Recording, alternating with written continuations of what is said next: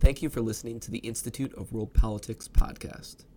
To learn more about our graduate programs in national security, international affairs, and intelligence, or to support our work in educating future leaders, please visit www.iwp.edu. Good afternoon, everyone. Good afternoon, Mr. Cleaner. Welcome to the Asia Initiative Lecture Series. My name is Amanda Wan, and I'm the founder and coordinator of the Asia Initiative Lecture Series at the Institute of World Politics. For those who are new to the Institute of World Politics, IWP is a graduate school of statecraft, national security, international affairs, and intelligence. We have a doctoral program as well as 5 master's programs and 18 certificates of graduate study and a continuing education program.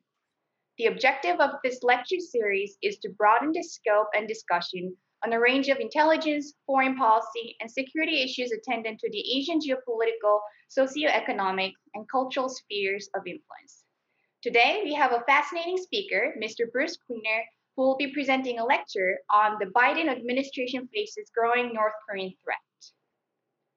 Mr. Cleaner specializes in Korean and Japanese affairs as the Senior Research Fellow for Northeast Asia at the Heritage Foundation's Asian Studies Center. He has testified before the House Foreign Affairs Committee, the Senate Select Committee on Intelligence, and the House Permanent Select Committee on Intelligence. He's a frequent commentator in U.S. and foreign media. His articles and commentary have appeared in major American and foreign publications, and he's a regular guest on broadcast and cable news outlets. He's a regular contributor to the international and security sections of the Daily Signal. From 1996 to 2001, Mr. Cleaner was CIA's Deputy Division Chief for Korea, responsible for the analysis of political, military, economic, and leadership issues for the President of the United States and other senior U.S. policymakers. In 1993 to 1994, he was the chief of CIA's Korea branch, which analyzed military developments during a nuclear crisis in North Korea. Mr. Bruce Cleaner, welcome very much, and thank you for joining us today, and I'll hand it over to you. Great. Well, thanks very much, and thank you all for attending. I'll get to the Biden administration policy, but first I'm going to spend a bit of time on the North Korean threat, which is varied and includes nuclear, missile, as well as cyber. And then I'm going to discuss sort of U.S. policy in general, and then eventually get to the Biden policy, which, although they still are completing their North Korea policy review, I think there's some indications as to where it may or may not go, and there's some knowns and unknowns. So, first of all, I think it's useful for context to look at the North Korean threat. And, just to emphasize that even in the intelligence community, the threat assessment are estimates. There are best guesses. There, a series of assessments that eventually come up with a number of how many nuclear weapons do you think they have, or how far along are they on a certain program. But, North Korea is known as the hardest of the hard target for very good reason. When I shifted over to work North Korea, I had come from working the Soviet Union. And in retrospect, the Soviet Union was an open book compared to North Korea. Each of the sources of intelligence has almost unique constraints when it comes to North Korea. With imagery, they put a lot of their facilities underground. And then also there's terrain masking, where, if you fly a Cessna plane over a town in Kansas, which is very flat, if you fly over 3 different times, you can see the entire city 3 times. Whereas if you're flying a Cessna down the valleys of Manhattan, of the skyscrapers, you can't see what's on the other side of the skyscraper. And in a way, the North Korea work in a similar way. And signal intelligence has a lot of constraints because of encryption and landlines and human sources. It's hard to run agents in North Korea, even for South Korea. So it's a lot of difficulties. And just some observations on the threat, or the threat assessments. What I found over the years or the decades is there's been a tendency by a lot of folks to underestimate North Korea's capabilities, to downplay it or even dismiss it. And there are a couple reasons for that. One is just sort of a a dismissive attitude towards North Korea. There's sort of that, well, isn't North Korea a joke? I just saw a cartoon with Kim Jong Un or Kim Jong Il depicted as a baby playing with missiles as toys. So they can't really be a threat, right? Or just sort of a condescending view of, well, they couldn't possibly do something so sophisticated as nuclear weapons or cyber attack capabilities. And I remember after the 2014 Sony hack that North Korea did against Sony Pictures, I was doing a lot of TV interviews, and there was a lot of disbelief by the announcers. And frequently they would put up the fairly famous nighttime satellite photo of North Korea and the surrounding countries at night, where South Korea, Japan, and cities in China were ablaze with lights, and North Korea was basically a black hole except some lights in Pyongyang. And they would say, well, if they can't even keep the lights on, they can't possibly be capable of cyber attack or nuclear weapons. Well, they can. They just prioritize military over the civilian life. Another aspect of being dismissive is that North Korea hasn't yet proved something, and therefore they don't have it. And some of that is politically or ideologically driven, in that it would be inconvenient if North Korea had that capability or was working toward that capability, because it would either mean they're cheating or it would make diplomacy difficult if they're already working towards a certain program.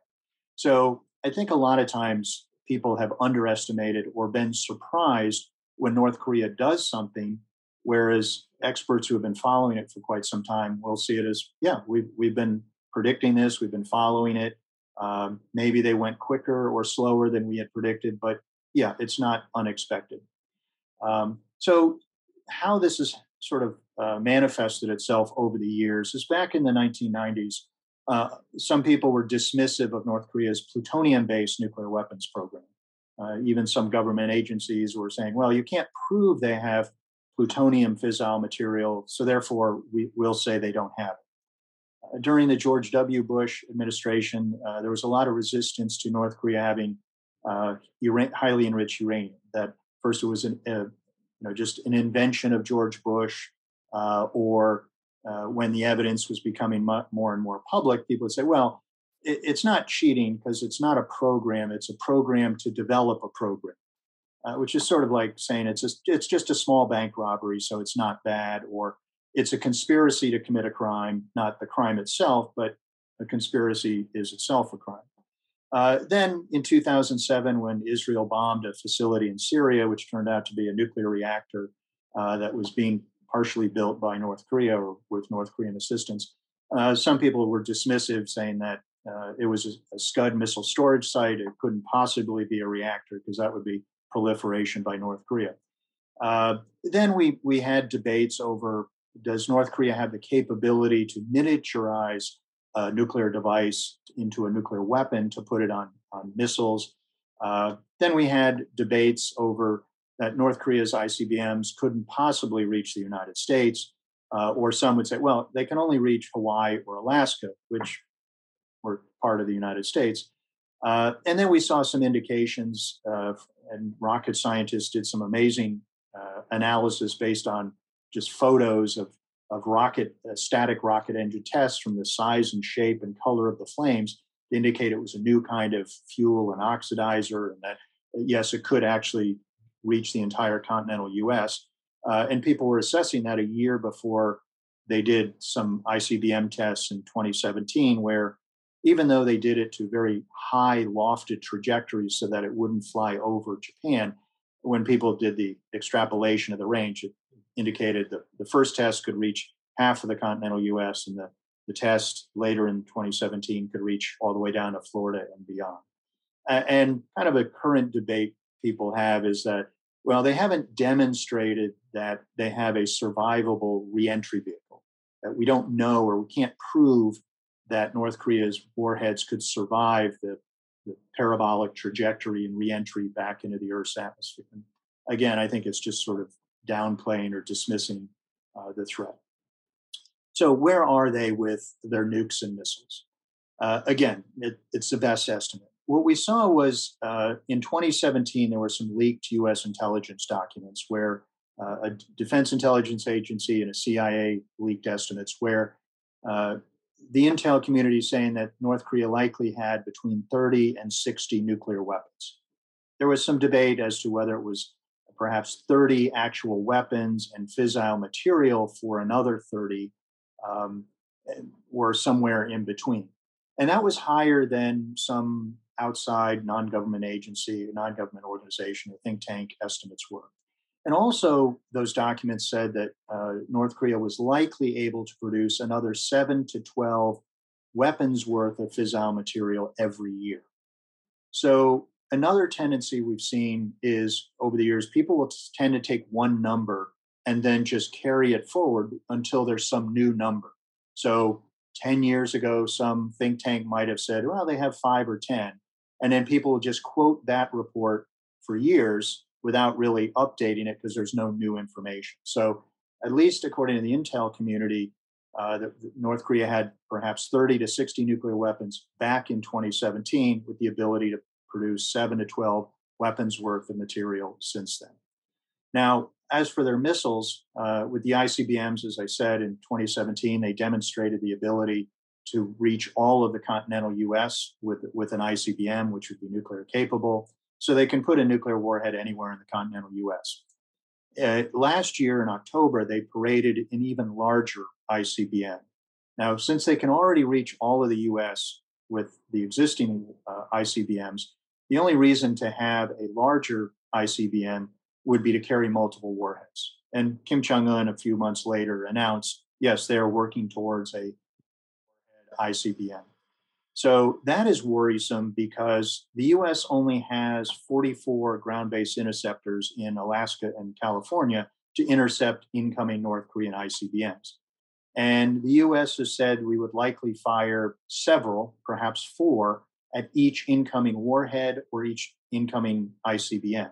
So that limits the number of incoming North Korean warheads and missiles that we could target. So if they can put several warheads on a single missile, it could overwhelm our missile defenses. Another worrisome development in that October parade was that North Korea showed that they can indigenously produce these very large transporter erector launchers for the ICBMs, which are mobile. They go out on the roads and they can fire from any sort of firm road, not every little dirt road, but so they can go out into the field where it's harder for the US or South Korean intelligence sources to find them. So up until then, they had been limited in the number of mobile launchers by the number of very large Chinese logging trucks that they had purchased. I think it was 6. So the Chinese logging trucks are to carry very large logs or very large ICBMs. And North Korea kept sort of lengthening these launchers, adding axles until to accommodate the different ICBMs that they were developing.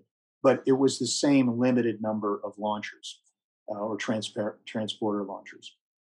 But so by showing that they had, in addition to those Chinese modified launchers, that they could produce their own, it also could risk overwhelming US missile defenses because more of them can go out into the field. So sort of think of it, if you had a lot of bullets, but you only had one 6-shooter and you could only carry one pistol out into the field against the enemy, you have to run back to headquarters to get more bullets. Well, if you can carry 2 or 3 or more pistols, then you can carry more bullets without having to run back and reload. So that was very worrisome. So they have not yet tested that very large ICBM, but that's something that we worry that they might, because North Korea traditionally has done something very highly provocative, such as a nuclear test or an ICBM test, the first year of a US and South Korean administration. So it would be expected they would do something to test the Biden administration as they tested the Trump and Bush and South Korean administrations. On other missiles shorter range than ICBM, they've demonstrated they have an intermediate range missile that can easily reach Guam, where we have critical US bases there, which would be in support of any kind of military operations in Northeast Asia, including on the Korean Peninsula. They also have a lot of different medium range and short range missiles that can threaten all of Japan and all of South Korea, including US forces and citizens stationed there or living there. And those are likely nuclear capable, or some of them are nuclear capable as well. In 2019, North Korea revealed 5 new short range missile systems, each one an improvement over previous missiles. And they're all mobile, and one of them has a maneuverable trajectory, which might be able to evade missile defenses in South Korea. And then just a week or so ago, they demonstrated yet another new short range missile, which seems to be another one that could have a maneuverable trajectory. So another worrisome development. So they have a lot of missiles. They're increasingly more capable, and they increasingly can either evade or overwhelm missile defenses in South Korea and perhaps in the future, the continental US. So all very worrisome developments. Another threat is cyber. And that is one that people often overlook or downplay for the reasons I said before. And Kim Jong-il, when he was the leader, he said, cyber attacks are like atomic bombs. War is won and lost by who has greater access to the adversary's military technical information in peacetime. So we know that North Korea sees military applications for cyber going against the US and South Korean, there's called infocentric kind of warfare, our reliance on GPS satellites for targeting, our precision guided munitions. So very heavily infocentric, electronic, all interconnected in networks. So if North Korea targets our ability to transfer or interconnect weapon systems and sensors through cyber, they see that as a very asymmetric ability to attack the US and South Korean ability to wage war against North Korea during a conflict. Kim Jong-un, the current leader, declared that cyber warfare is a magic weapon and an all-purpose sword that guarantees the North Korean People's Armed Forces ruthless striking capability along with nuclear weapons and missiles. So North Korea has thousands of what they call cyber warriors. Perhaps 6,800 is one estimate from several years ago. And they have targeted a wide range of targets really throughout the world. And I'll get into some of the phases of those. And although in a way, a lot of them are sort of you receive an email, please click on this malicious malware to upload systems that can undermine your computer system. They're much more sophisticated than that.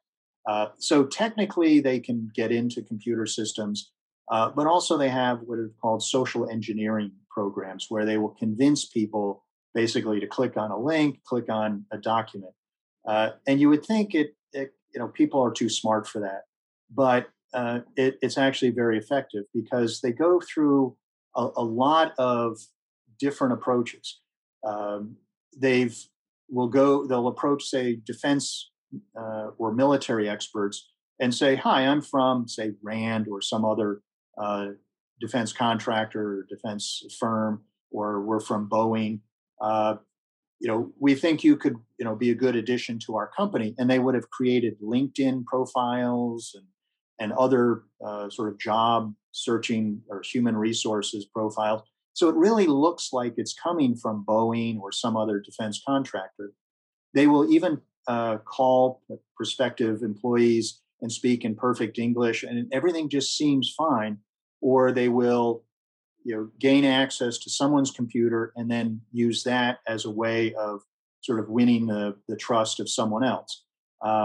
And we've seen that even against experts on North Korea. They've targeted many of us, and they've been successful sometimes because they will look like they are coming from another expert that we all know, or even a college classmate, where they'll mimic the email address, they'll mimic the kind of messages that person sent, et cetera. So they are becoming very successful in the social engineering. So they've gained access to the governments, militaries, infrastructure networks, financial networks, banks, et cetera. So how good are they at this? The US and South Korea governments and intelligence agencies have said North Korea is in the top 3 or 4 countries in the world, along with China and Russia and perhaps Iran. So they are very good at this. The US government has warned that North Korea's illicit cyber activities threaten the United States and the broader international community, and in particular, pose a significant threat to the integrity and stability of the international financial system. And that Pyongyang has developed the capability to conduct disruptive or destructive cyber activities affecting US critical infrastructure. So North Korea has gone through sort of different phases in their cyber attacks. The beginning was sort of espionage. They were trying to get into governments and military websites to steal information, as well as a series of disruptive attacks through distributed denial of services, or DDoS attacks, where they would overwhelm a website by in getting malware onto thousands of computers that are then overwhelming the websites of their targets.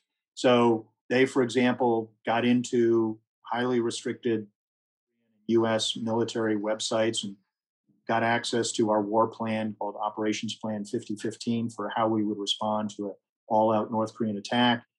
They gained access to other contingency or war plans for other operations short of an all-out war. They've stolen technology from South Korean defense contractors. Sort of the list goes on and on. The next phase we saw was cyber terrorism. And I mentioned the Sony hack. And what that was is in response to a movie called The Interview with Seth Rogen and James Franco, which made fun of Kim Jong-un. Well, North Korea takes anything that they see as an insult, its leadership, very seriously. So they hacked into Sony Pictures. They got access to thousands of personal employee computers. They got access to, and they, even though the purpose was to try to prevent the release of that movie, and they had, they threatened not only to release the information of sort of embarrassing or proprietary information from these websites, or the computers and the websites. They went ahead and did it anyway, even though Sony said, we won't show the movie in theaters. Because along with the hack, North Korea also issued attacks to inflict 9/11 style attacks on any theater that showed that movie. And that fulfilled the legal definition for international terrorism. So that was one reason that North Korea eventually was put back on the state sponsors of terrorism list. So even though they didn't show the movie in the theaters, North Korea still went ahead and destroyed a lot of Sony computers. They released the information, proprietary, unreleased films, and contract and salary information. And when that information was made public, or that attack was made public, it led other organizations to cancel what would have been perceived as anti-Kim entertainment shows. So there was going to be a Steve Carell movie about North Korea. That was canceled because the other film producer was nervous about what North Korea might do. And also a British TV series that was going to be set in North Korea. That was also canceled because they were fearful of what North Korea might do. There was also, the next phase would be ransomware, where they got in an operation called WannaCry, which was worldwide.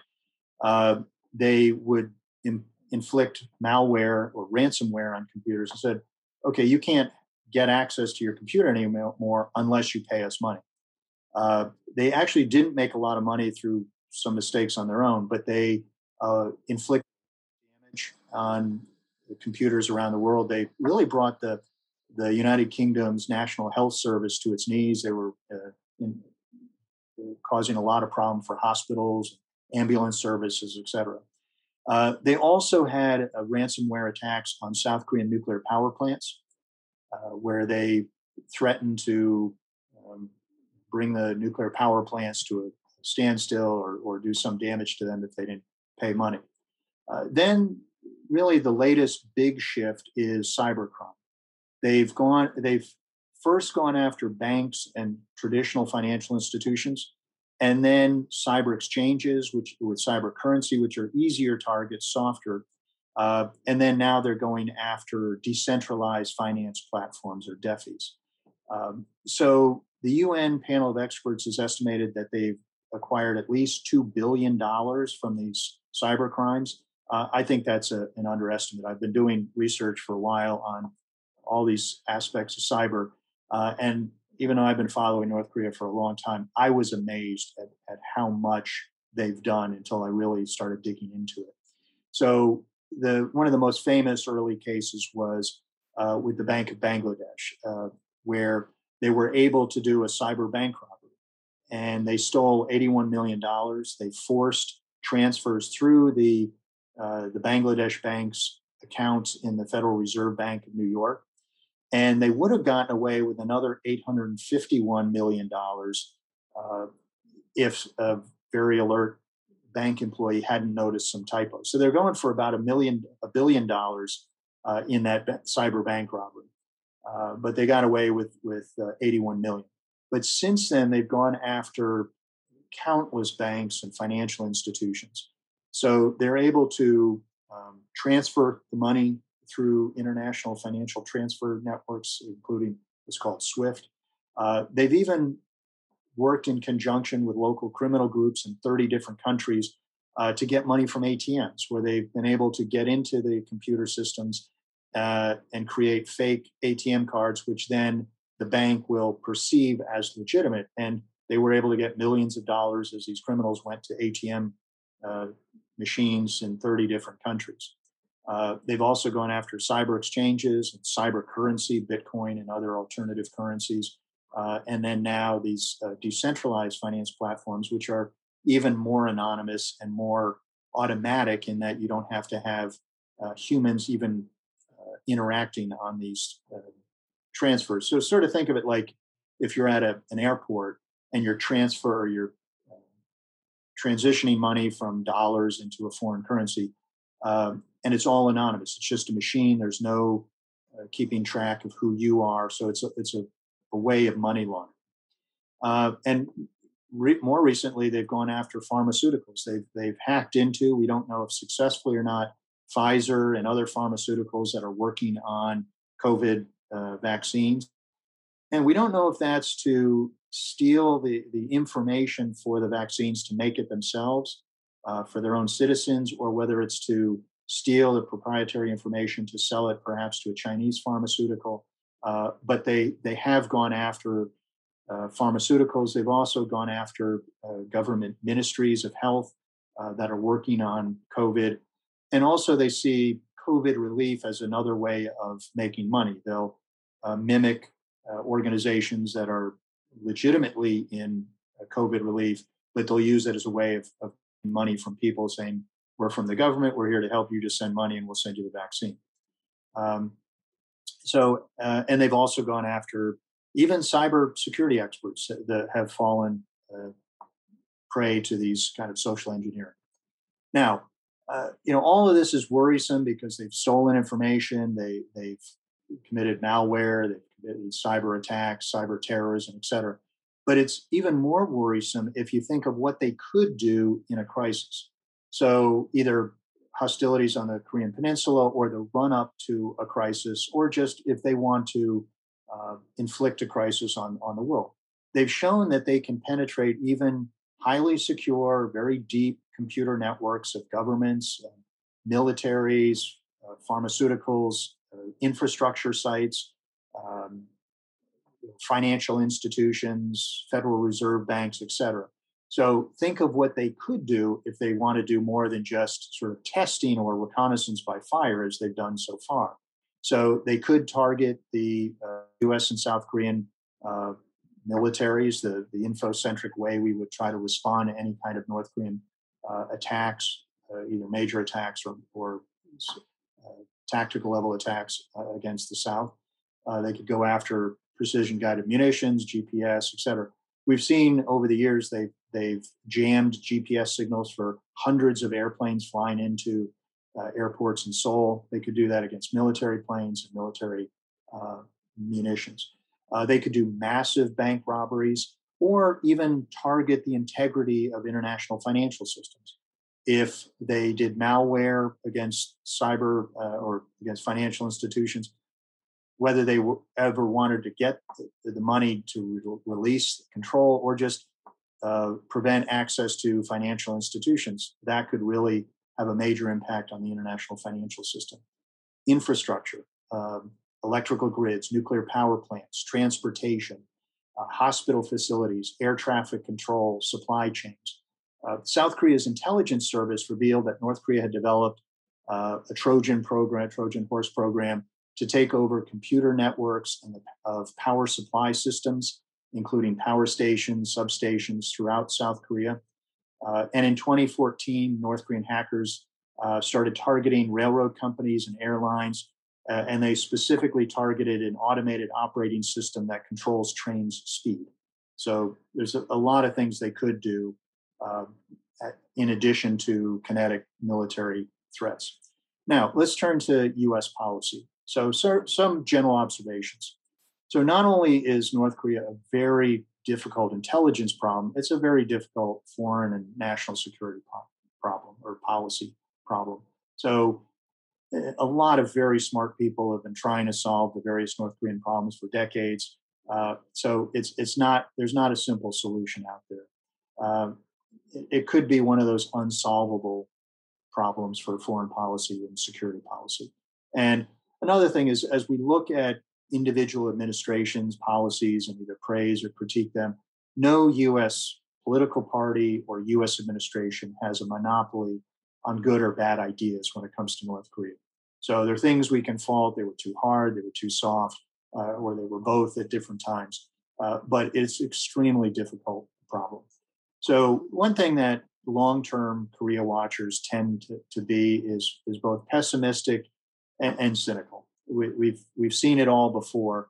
So when someone will say, these old ideas haven't worked, we need bold new thinking, chances are we've already tried that. So when someone will say, whether it's an outside expert or in the government, would say the Biden administration saying they're going to have a policy that's different from every previous policy, well, we'll wait and see what it is, but it's likely going to be using the same tools and the same instruments and national power that other administrations did, perhaps in a different combination or different prioritization to the tools. But it's pretty unlikely it's going to be something that no one has previously thought of. So again, sometimes when you see someone say, well, we have a bold new idea, this will solve things. No, it hasn't been tried before. And us old timers will tend to look at each other and say, yeah, remember when we did that in 2009?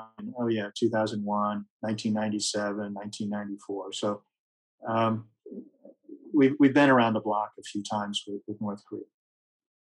Now, a common debate we have on policy, which is really a false paradigm of should we do diplomacy or sanctions, or engagement or pressure.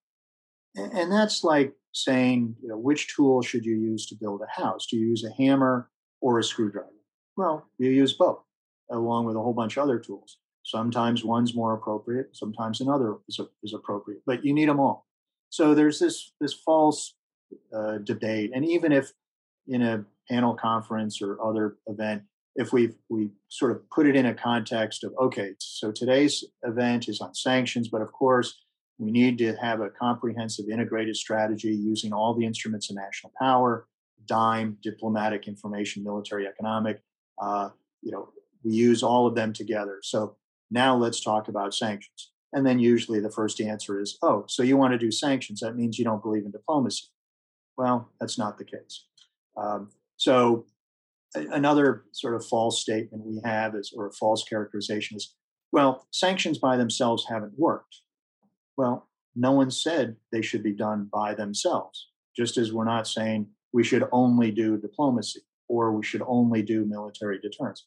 You use all the tools, but you often see sanctions by themselves haven't worked, so we should abandon and try something which has never been tried before, which is diplomacy, like the 8 failed agreements we've had, the international community has had with North Korea, all of which failed. And also there's that standard that's applied to sanctions that isn't applied to diplomacy. So, well, sanctions haven't gotten North Korea to abandon every one of its nuclear weapons, so let's eliminate all sanctions. Well, again, diplomacy hasn't worked either. That's not to say we don't keep trying for a 9th agreement or a 10th or whatever, but hopefully learn from some of the mistakes of the past. Also, sanctions are often depicted as only having one purpose, which is to alter North Korean behavior to get them to abandon their nuclear program.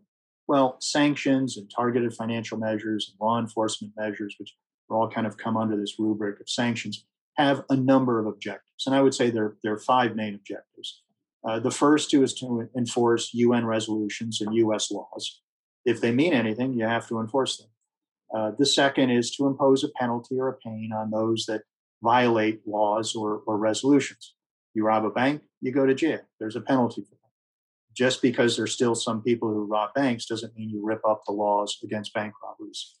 The third objective is that it, if not eliminates, it constrains or makes more difficult or raises the cost of North Korea importing items they need for their nuclear and missile programs, which are prohibited by the UN resolutions, including money from illicit activities.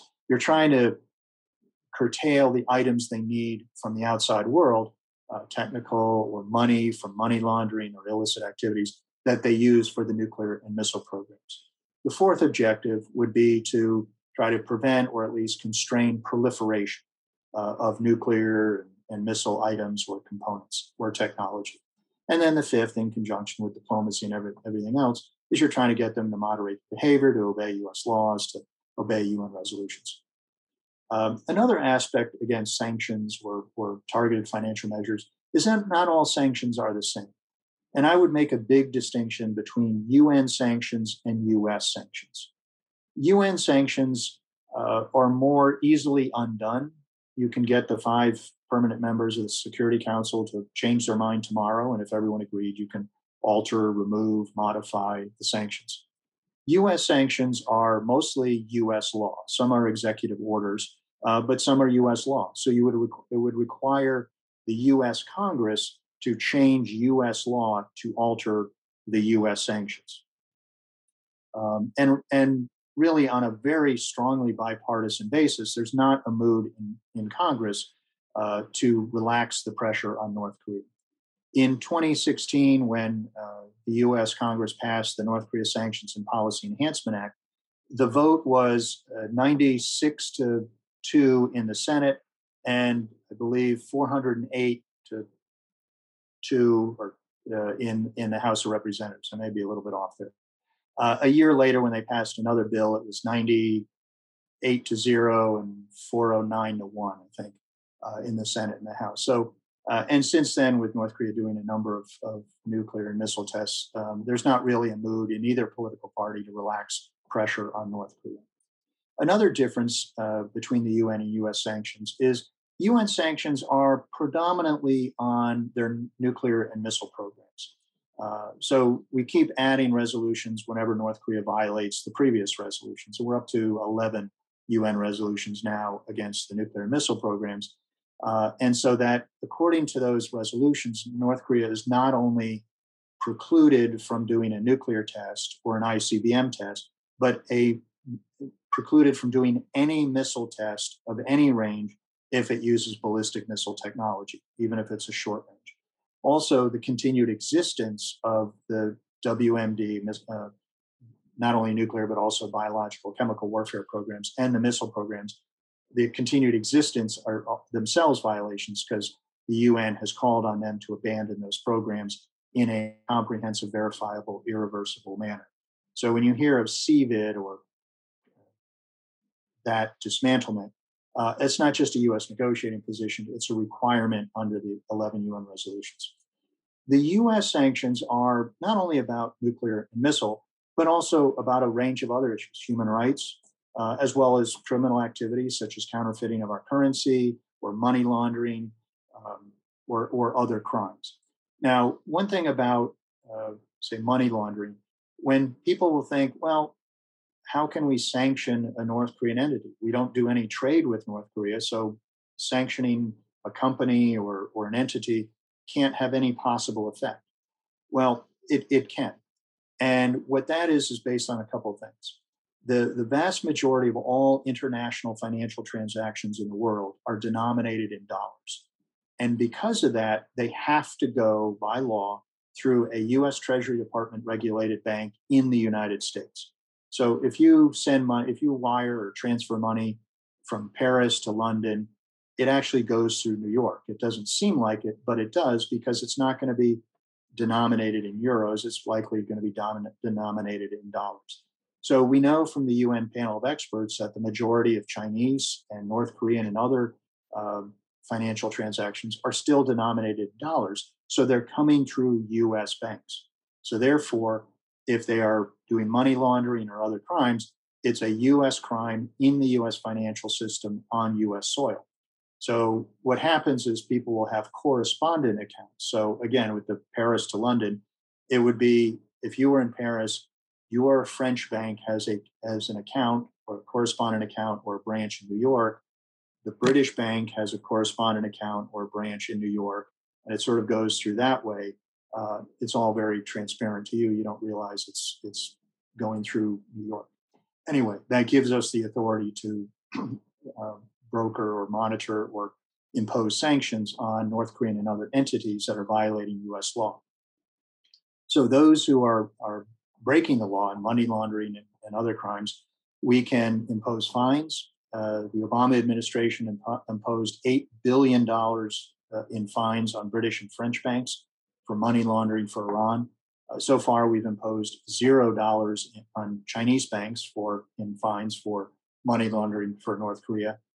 We can also identify an entity as a primary money laundering concern, which means they can't access the U.S. financial system. And for a financial institution, that's the kiss of death, because no one will want to interact with you, because they are fearful of also being sanctioned if they engage with you in, unbeknownst to them, illicit activity. So when people say we ought to reduce U.S. sanctions, so well, which ones? Those against human rights violations, those against criminal activity.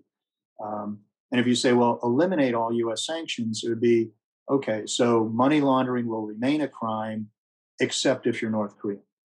Or committing crimes against humanity, as the UN says North Korea is a human rights violation or crime, except if you're North Korean. Well, that doesn't work. The thing about UN sanctions is not only are they more easily undone, because a lot of them in recent years have imposed constraints on North Korean economic activity, they're more negotiable. They're more able to be sliced and diced. So, for example, in negotiations, if North Korea were to abandon 5 nuclear weapons, or to demobilize or deactivate a certain number of production facilities, then they could be allowed to export X 100,000 tons more of oil, or import oil, or export coal. So I think the UN sanctions are more fungible, they're more negotiable, and those are the ones that could be included in denuclearization negotiations or arms control negotiations with North Korea, as opposed to the US sanctions, which are harder to undo and deal with a lot more issues than just nuclear and missile. So turning to the Biden policy, there's known and unknowns. What we've seen from statements by Biden before he was elected and after he was elected, as well as some other officials, I think probably the biggest change we'll see, at least in the near term, is U.S. policy toward South Korea and other allies. So Biden and others have said they will return to what has been a long-standing, traditional, bipartisan U.S. view of alliances as based on common principles, common values, common objectives, rather than the Trump administration's view, which is seeing them as transactional relationships. So what we saw in what are called special measures agreement negotiations, where it determines the level of host nation support or the amount of money that allies reimburse a percentage of the cost of stationing U.S. forces overseas. What we've done is, in previous negotiations, the allies would, every usually 5 years, add an incremental increase. Under the Trump administration, we were seeking a 400% or a 500% increase from South Korea and Japan, which was which would have covered more than the cost of stationing our forces overseas. Having our forces overseas is in U.S. national strategic interest. you know, during isolationism in the 1930s, going back into the castle, raising the drawbridge didn't work very well. Isolationism doesn't work. Um, and it's like having policemen walking the beat in a bad neighborhood rather than sitting back at headquarters.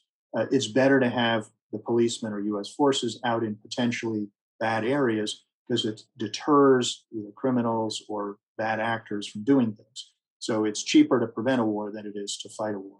So under the previous administration, we were seeking to make a profit off of our sons and daughters stationed overseas. So the Biden administration has said they're not going to do that. They're going to go back to a traditional view.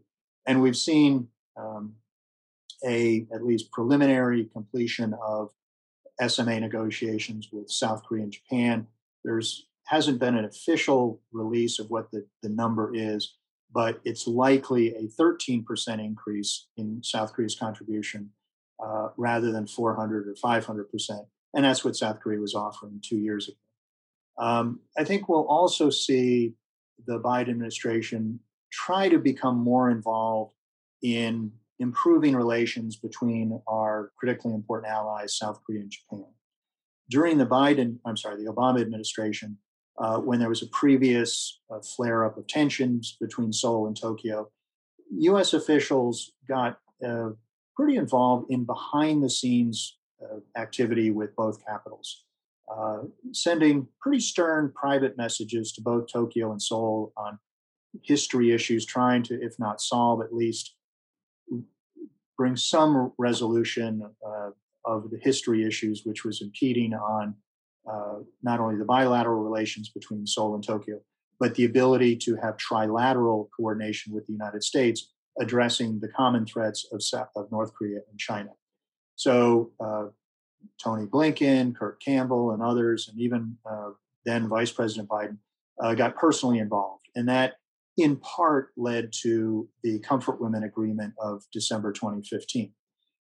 So during the more recent flare-up, the Trump administration was largely hands-off in trying to ameliorate the tensions between our two allies. And I think the Biden administration is going to try to get involved, not as a public arbiter or judge on which country is correct on history or which country has done the correct or incorrect response to another action, but behind the scenes trying to reduce tension, at least reach some kind of resolution to push the history issue to the back burner so we can address the growing and very dangerous threats that we all face.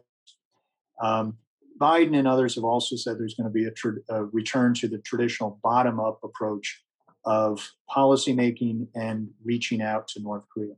So the bottom-up meaning you have diplomats try to engage with North Korea, try to make progress on detailed arms control or denuclearization agreements. And then if you have progress or you've made enough progress that you need very senior intervention, then you would have a summit, as opposed to having the top-down approach under the Trump administration. So I was against that approach, but at least it did put to the test the idea that some had was, since the North Korean leader is the only one who can make decisions in North Korea, you have to have the two leaders get together, and that's the only way to solve the problem. Well, we got the leaders together, and it didn't lead to solving the nuclear and other issues. So I'm in favor of a bottom-up approach where you have very detailed, comprehensive agreements, as we did arms control treaties with the Soviet Union, rather than very vague, short agreements as we've had in the past with North Korea. But two large unknowns, and I'll bring this to an end, and I look forward to your questions. I think two big unknowns of what the Biden administration policy on North Korea will be are what would be the parameters of an acceptable agreement and how firmly or fully will they enforce UN resolutions and US law. So right now there's a debate amongst Korea watchers as to either maintaining the denuclearization objective that's required under the UN resolutions, or saying North Korea will never abandon their nuclear weapons, so give up on that and instead go for a partial or incomplete agreement that's arms control, that's capping the problem, limiting the problem. We can get into that debate and questions and answers if you want. But so far, the Trump administration, including Secretary Blinken during this recent trip to Asia, had said that the objective will continue to be denuclearization. Now, that doesn't mean, as some have depicted, denuclearization as we don't give any benefits whatsoever until North Korea has cut up the last nuclear weapon and last missile and destroyed all the production facilities. Any agreement, whether it's arms control or a larger denuclearization, would have to be implemented incrementally. So the difference is, the way I see it is, it's like, if you think of American football, it's like a 100-yard agreement where, because we've had a lot of failed agreements and all sides think the other cheated, like with the arms control treaties, and I was a member of the one arms control delegation in Europe and head of the arms control staff at the CIA. You define the parameters of the field, you define what a football is, you define what the referee's responsibilities are, you define everything so you can't be accused of cheating. Now, you define the end goal of that's the end zone, or that's denuclearization, and that's all the benefits that the U.S. will provide. But even though it's a 100-yard agreement, you implement it in 5-yard increments.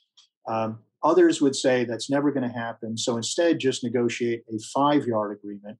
And if everyone's happy with that, then you negotiated a second 5-yard, another and another. It's a good debate we can have. So far, the administration has said that they are maintaining denuclearization as the end goal, but we don't know what benefits they would give to North Korea, in which order, what the linkages would be. Would they accept incremental agreements? So we don't know yet. And even when they release the North Korea policy, I think they'll keep a lot of cards close to the chest because they don't want to negotiate in public. They want to get to the table with North Korea.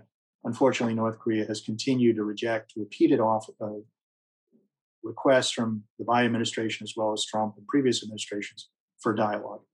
The other thing we don't know is how firmly will they enforce sanctions. So each administration in the U.S. has underachieved in fulfilling, even fully enforcing U.S. laws.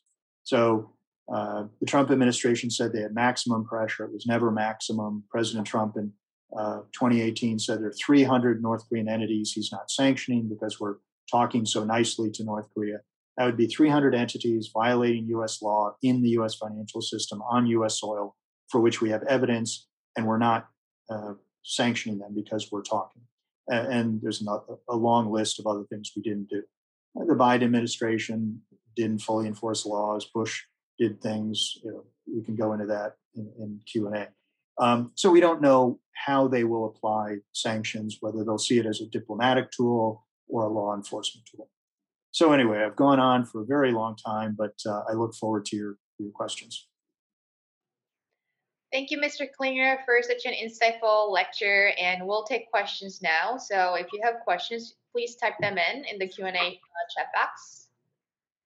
The first question is, as a world policy expert, do you think the loose behavior of Trump in handling North Korea has contributed to the current agony? I'm sorry, the what behavior of Trump? Loose behavior? Well, I think it was counterproductive, both the very threatening language in 2017, the sort of the verbal threats and or verbal attacks. I don't think that's useful. North Korea always does it, but I don't think we need to kind of go down the path of name calling. Also, with the threats of a preventive attack, which is different from normal U.S. strategy, which is either retaliatory attacks or a preemptive attack. If we have very good intelligence that someone is about to attack us, we may go first. Preventive attack was threatening to attack North Korea to prevent them from completing an ICBM program, which they likely had already completed. It brought us very close to war, as the president said and other senior officials said. Closer to war, perhaps, than 1994 or the 1976 axe murders, whatever. That was not productive.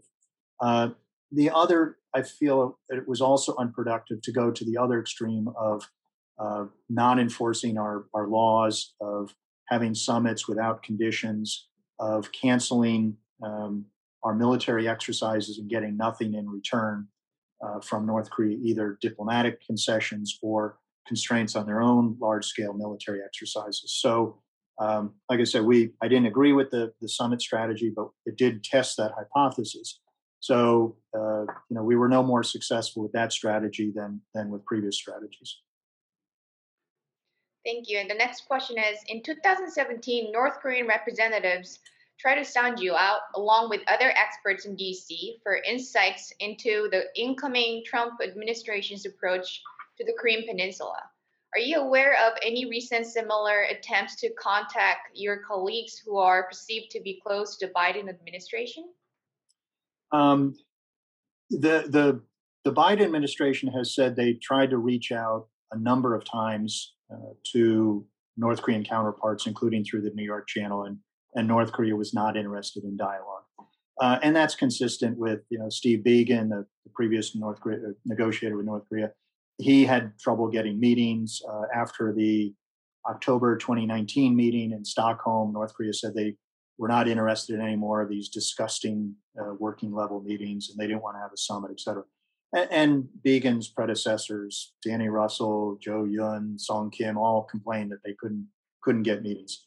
The last couple of years, North Korea hasn't engaged in what's called Track 1.5 meetings like they used to. And even when there were meetings where they were supposed to show up, they canceled at the last minute. So there may be some meetings that people have had that I'm not aware of, but as we exchanged information amongst experts, in the last couple of years there have been a lot fewer of these meetings, and then I think COVID really also put a damper on it because they've been very strict on imposing on themselves restrictions on travel in and out of North Korea. So I'm not aware of Track 1.5 meetings. Thank you. And the next question is, the concern for U.S. foreign policy has been focused on the nuclear issue. The cyber element has given the North Koreans another type of weapon to use against the U.S. How should or can the U.S. respond to this double-headed threat? Well, I'm actually struggling with the recommendations section of this paper on cyber right now. So with cyber, it's a number of things. It's because it's more deniable, more anonymous, it's sort of harder to react. Whereas North Korean nuclear and missiles, they'll do things, but they're not attacking us generally. And when they do a launch, then we do a certain number of sanctions or diplomatic demarches, et cetera. But with cyber, it's more what's known as gray zone. It's like, well, we think it's North Korea, or the cyber experts are really sure it's North Korea. But how do you respond? They are much less connected to the internet and things. They have far fewer infocentric systems in their country than others do. So it's really a question of how do you respond? Do you do cyber attacks on them? Their banks aren't doing a lot of international transactions, so you can't go after their bank accounts like they can go after ours.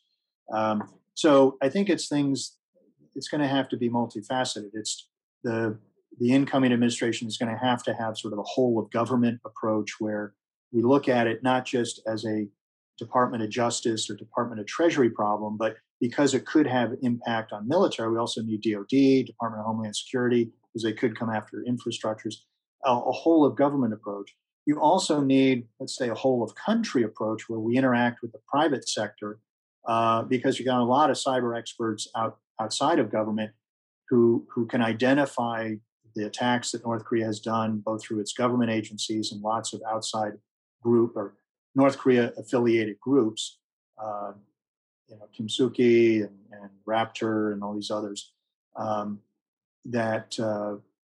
we need interaction between industry and cyber experts, financial institutions, and then a whole of world approach where the defenses are only as strong as the weakest link. So if they can get into a bank in some country overseas, well, then they may be able to use that bank as a way of getting into the international financial transfer system, et cetera, and get into US banks. So it's going to have to be improving cyber defenses. It's going to be thinking of how to retaliate. It's going to have to look at existing legislation. Is it able to address cybercrime as well as against other actions? A problem though with cyber is you can have a really strong castle defense, but if you've got one guy who's tricked into lowering the drawbridge, they get into the castle. So if you get one guy who feels he's clicking on what's a job offer link, well, now his computer and then his bank's computer and then other banks' computers are all now infected, no matter how good a cyber defense you have. Thank you. And the next question is, how effective would a bottom-up approach be considering the recent top-down diplomacy that Kim likes better?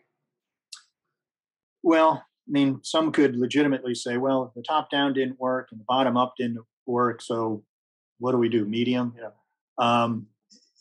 It's Kim, I think, would like a top-down because he feels he may get more concessions that way.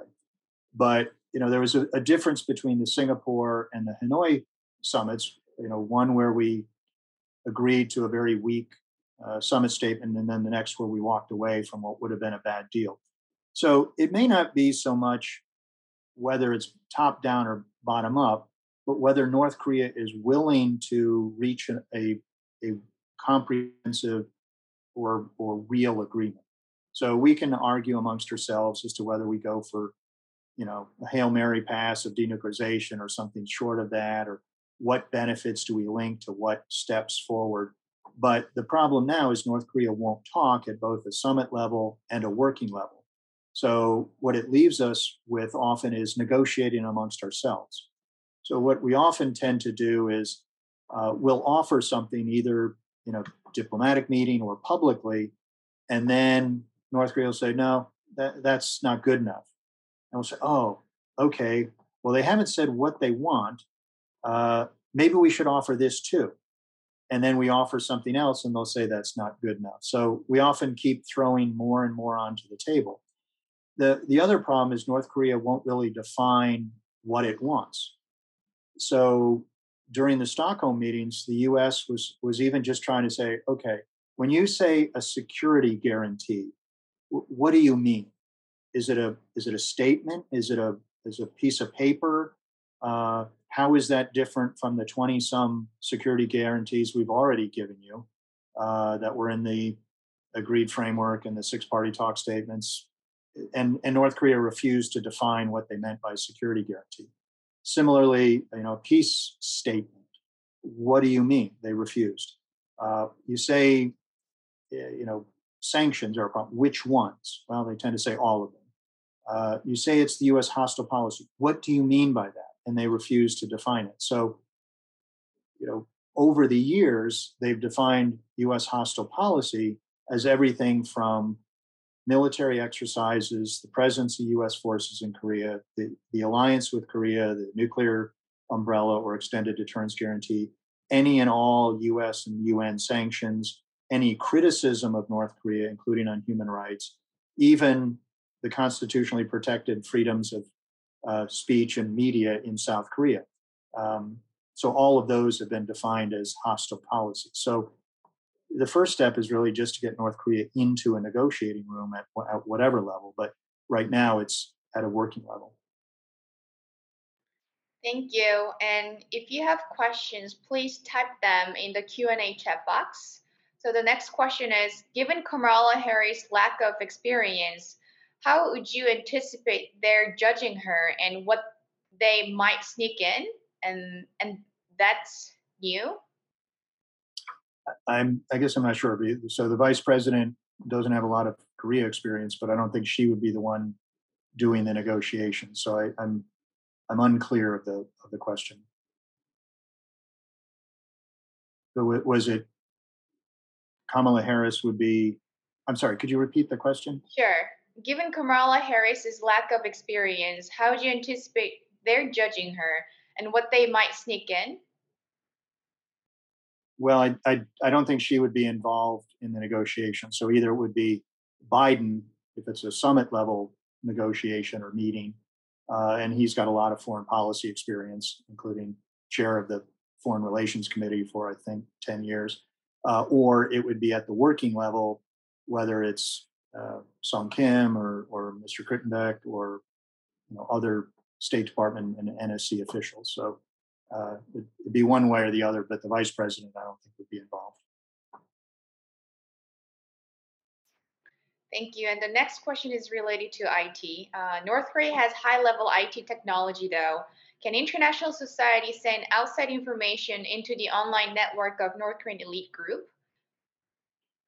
I think it's very difficult. There have been some reporting that uh, after some North Korean action that their internet, such as it is, went down for a few days, and people interpreted that as a sort of a U.S. attack, like we did Stuxnet against the Iranian nuclear program.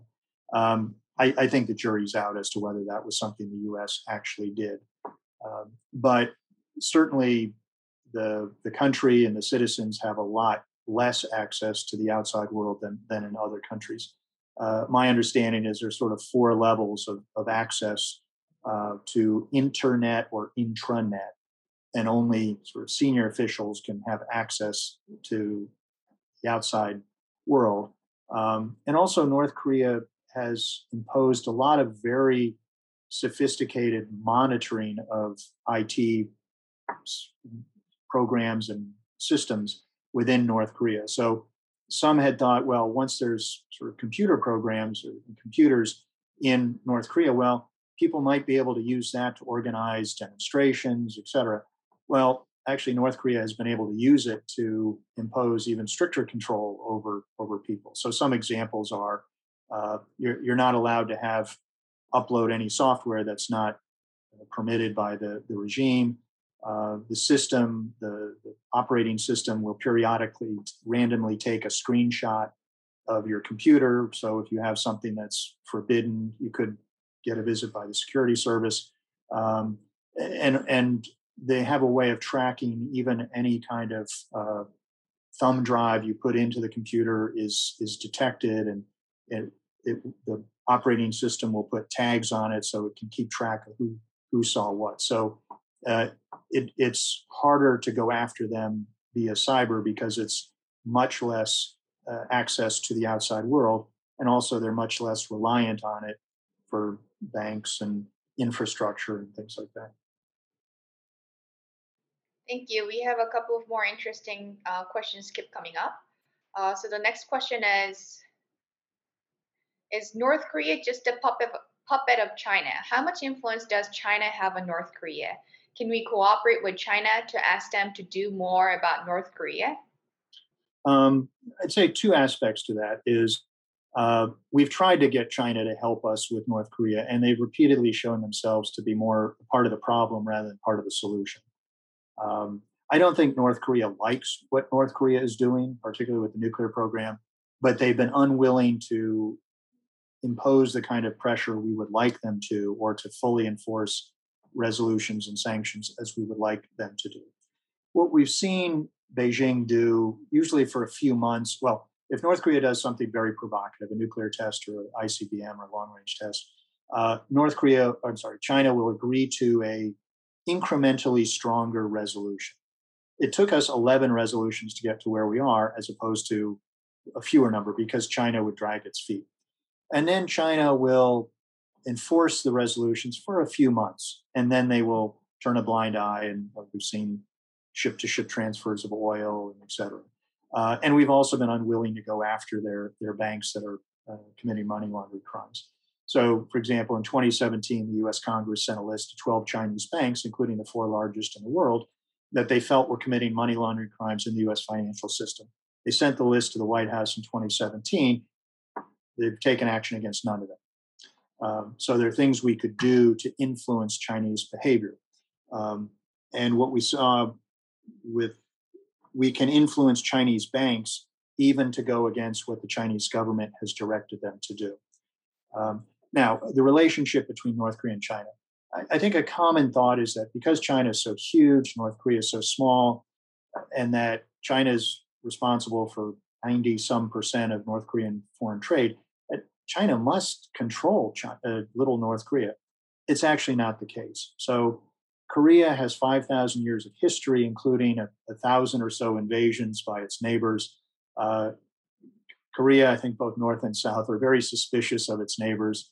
A very common Korean saying is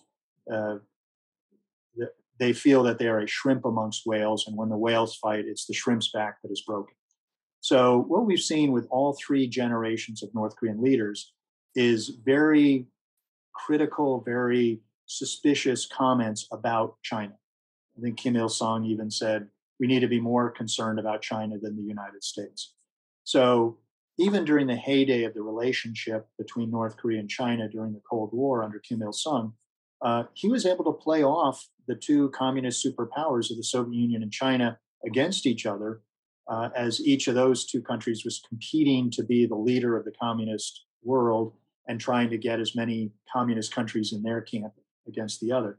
And North Korea was able to play off both of them against each other to get benefits from both and really be beholden to both, to neither. So although it just really seems counterintuitive, little North Korea is able to push back against Chinese influence, and really they are their own masters, as it were. And that even comes up in questions about, how could North Korea come up with these nuclear weapons and ICBMs? They must have gotten it from Moscow or Beijing. No, they are indigenous programs, though they may have gotten technology or expertise from others, including China and Russia, but they are indigenous programs, and they were driven by North Korean suspicion of its communist allies or friends. In 1962, North Korea saw that the Soviet Union sold out Cuba during the Cuban Missile Crisis, abandoned Cuba in their view. So they must have a nuclear weapons program of their own. And in 1964, when China didn't share the results from its nuclear tests with North Korea, again, Pyongyang said, well, we can't trust China either. So again, we need our own nuclear weapons program. Thank you. And the next question is, Chinese-Russian rapprochement militarily and diplomatically would seem to benefit North Korea. How should the U.S. respond? Well, that's far outside of my little lane in the road. I usually stop working at the north end of the Yalu River. So not only China and Russia rapprochement, but also the strains in the U.S.-China relationship, make things difficult for resolving the North Korean problem. That said, even if we had great relations between the U.S. and China and bad relations between China and Russia, it would still be difficult solving North Korea. A few years back when the U.S. and the international community was imposing sanctions on Russia for its incursion into Ukraine, Russia turned to China thinking, well, I can get, offset these sanctions or offset business dealings with the Western world with China. We're both outcasts, we're both communists, etc. And yet what Russia found was that China just saw it as an opportunity to strike really tough business deals. So we'll have to see what level of rapprochement it is, but even in recent years, it wasn't such that they had total alignment on policy. But North Korea is not necessarily something that, even if those two countries were at odds with each other, that they would then help us out on. Thank you. And the next question is pretty long. Okay. So one of our attendees saying thank you for an illuminating presentation. Given that North Korea will likely never give up their nuclear weapons, might it be feasible for us to accept North Korea as a nuclear weapons state in return for their agreement to halt further developing or even reduce their existing arsenal? And how would you evaluate the rising presence of Kim Yo-jong, Kim Jong-un's sister? Is it relevant enough? If feasible, would establishing a physical diplomatic outpost or even an embassy in North Korea improve relations, notwithstanding all the logistic and security issues that would be involved? There are a lot of good questions in there. On the accepting North Korea, sometimes we trip over semantics on that. So um, if we there's sort of accepting, acknowledging, sort of two different words. If we were to say we formally accept North Korea as a nuclear weapon state, that is seen as very detrimental to the Nonproliferation Treaty, as well as decades of U.S. nonproliferation strategy, where we try to limit the number of countries that are nuclear powers.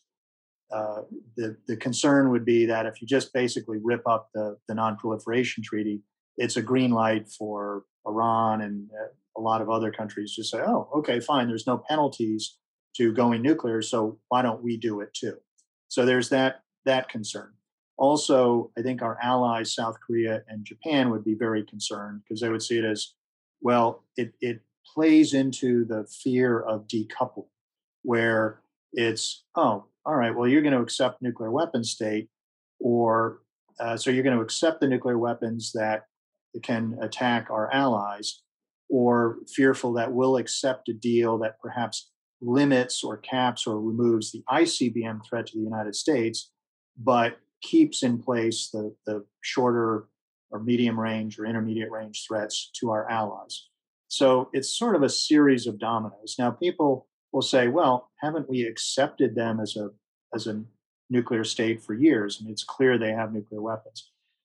I guess I would see it as a difference between accepting and acknowledging or even assessing. So an analogy would be if someone is holding hostages inside a house with the pistol, a policeman can look through the window and say, yeah, he's got a gun.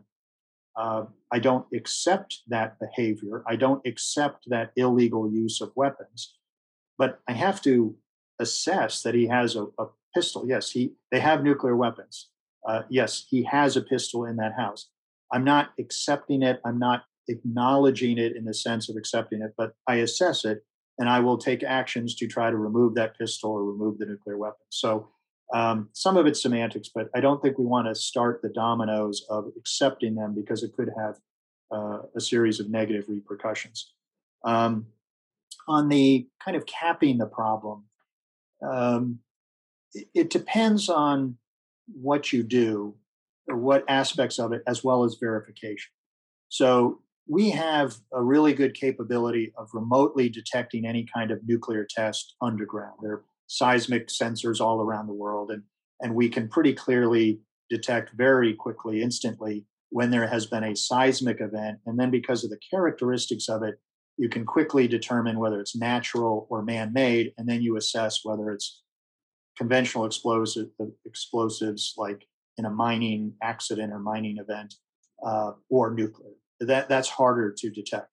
And you can detect missile launches, pretty well. But things like production of plutonium, that requires a large, pretty easy to find reactor. Highly enriched uranium is a lot harder to find because it's small centrifuges, and you can put a bunch in a lot of basements or around the country. And unless you have on-site inspection, it's really hard to determine if they have stopped production of uranium. Some would say, well, prevent further development or refinement of weapons. Well, okay, if it's testing of missiles, you got that. Nuclear tests, you'll detect that. But how do you detect whether they've done, multiple reentry vehicle testing or creation, et cetera? So a lot of even the capping the problem is you need on-site verification. You can't freeze what you can't see, or you can't be sure that they aren't cheating. So again, with the Soviet Union and the arms control treaties, we had very clear statements and requirements for verification, including on-site inspection, in those arms control treaties. They're very detailed verification protocols. And in conjunction with national technical means, we couldn't say there's 100% certainty they're not cheating, but it was able to reduce it to what was not militarily significant. So yes, they might have a nuclear weapon. Well, but they likely don't have enough that it would have an impact in a war. So we still need verification even for an incremental or a small scale or a cap and freeze issue. With Kim Yo Jong, her fortunes seem to ebb and flow. When she issues a statement in her name, when she's, her statement is on the front page of Nodong Shinmun and others, it's like, oh my God, this shows she's second in command. Because Kim Jong-un's children are too young to be successors, so she must be the second most powerful person in North Korea. Then, she seemed to sort of suffer, a demotion after the Hanoi summit. She seemed to be contradicted by her brother after her very strong statements against South Korea with the liaison office that was blown up in middle of last year, et cetera.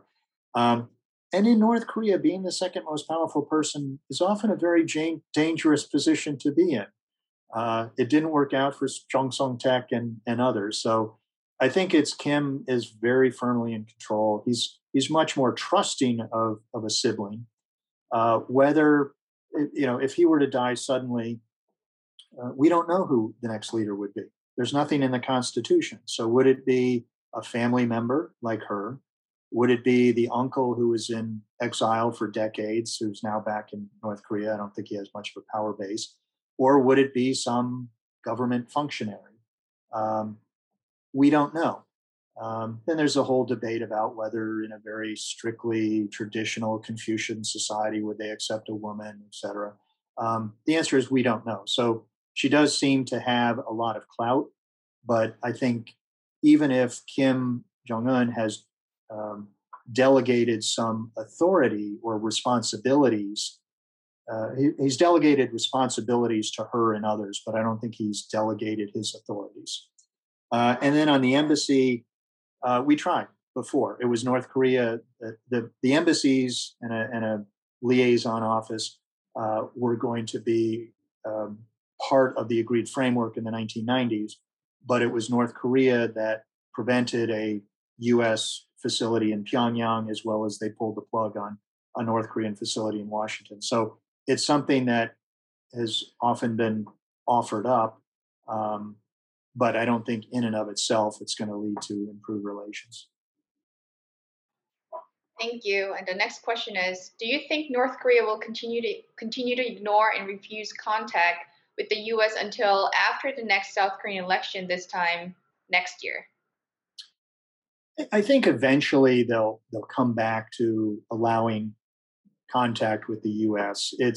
We don't know when. So just as with the next provocation, it's a question of when rather than if. We know they're going to do a provocation, and provocation is this unsatisfactory term we use to encompass a lot of things: acts of war, acts of terror, violations.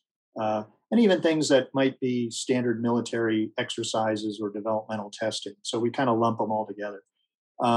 So they're going to do something, whether it's a short range, medium range, or ICBM or nuke test. It would be expected they do something major this year because they feel that it gives them leverage. It forces the U.S. back to the table. It forces the U.S. to offer concessions.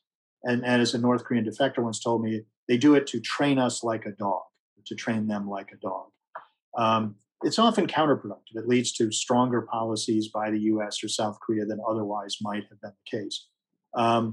But sometimes they will combine a highly provocative act with if you want to reduce tensions, you can come back to the table giving us what we want. So sort of we'll raise tensions and we'll offer you the opportunity to buy us back to a lower level of tensions. So I think, before Moon has an election, I think they'll reach out to the U.S. and South Korea. It's just a matter of when and under what conditions. So far, what they've said, including at Kim Yo Jong and Kim Jong Un's level, is we're not interested in engagement unless you basically capitulate to their positions. And if we're not going to do that, but we're willing to have meetings. Maybe eventually they'd be willing to have some kind of meeting as well. Thank you. And due to the limit of time, we'll just take one more question. What are China's goals in North Korea besides stability? It seems that they help it evade some sanctions while at the same time enforcing them. I think stability is a good one. They say they want no war, they want no nuclear weapons, and I think it's basically just to keep things stable. So they don't want uh, a resolution in the sense of unification of the Korean Peninsula under a free and democratic system, because they don't want that on their borders. They also don't want to have North Korea collapse because they're afraid of what would happen during a crisis. Who's got control of the nukes? Could it lead to a war? Could it lead to explosion or implosion? Um, what would happen if they lost to their closest ally, North Korea? Then would others say, well, if you can't keep North Korea, then maybe the rest of us will get frisky and push back against Beijing. But so they don't want a crisis. They don't want a real resolution. In some ways, they're sort of like the circus performer, spinning the plates on a stick. You have to just keep spinning the plate to keep it stable enough that it doesn't crash. You're not making any progress, but at least the crockery isn't breaking. And it seems like that's what China's policy has been. They keep urging the U.S. and others to offer concessions to North Korea. So if North Korea acts up, they'll usually say, well, why can't you two Koreas get along? And why can't we let's all go back to the table? Well, it's only your Korea that's acting up. So I think the stability and just preventing a major problem while hoping to resolve it through some kind of negotiations with the U.S. giving more concessions while keeping North Korea there on their border is probably what they're looking for. Thank you, Mr. Cleaner, for such a very insightful lecture and taking so many interesting questions. And thank you, everybody, for joining us today. I'd like to share the AILS upcoming event with Dr. Patrick Cronin at the Hudson Institute. He will be presenting a lecture on fear and insecurity addressing North Korean threat perceptions on his report on April 14th at 4 o'clock. Again, thank you everybody for joining us today, and this concludes our presentation today. Thanks very much. Thank you.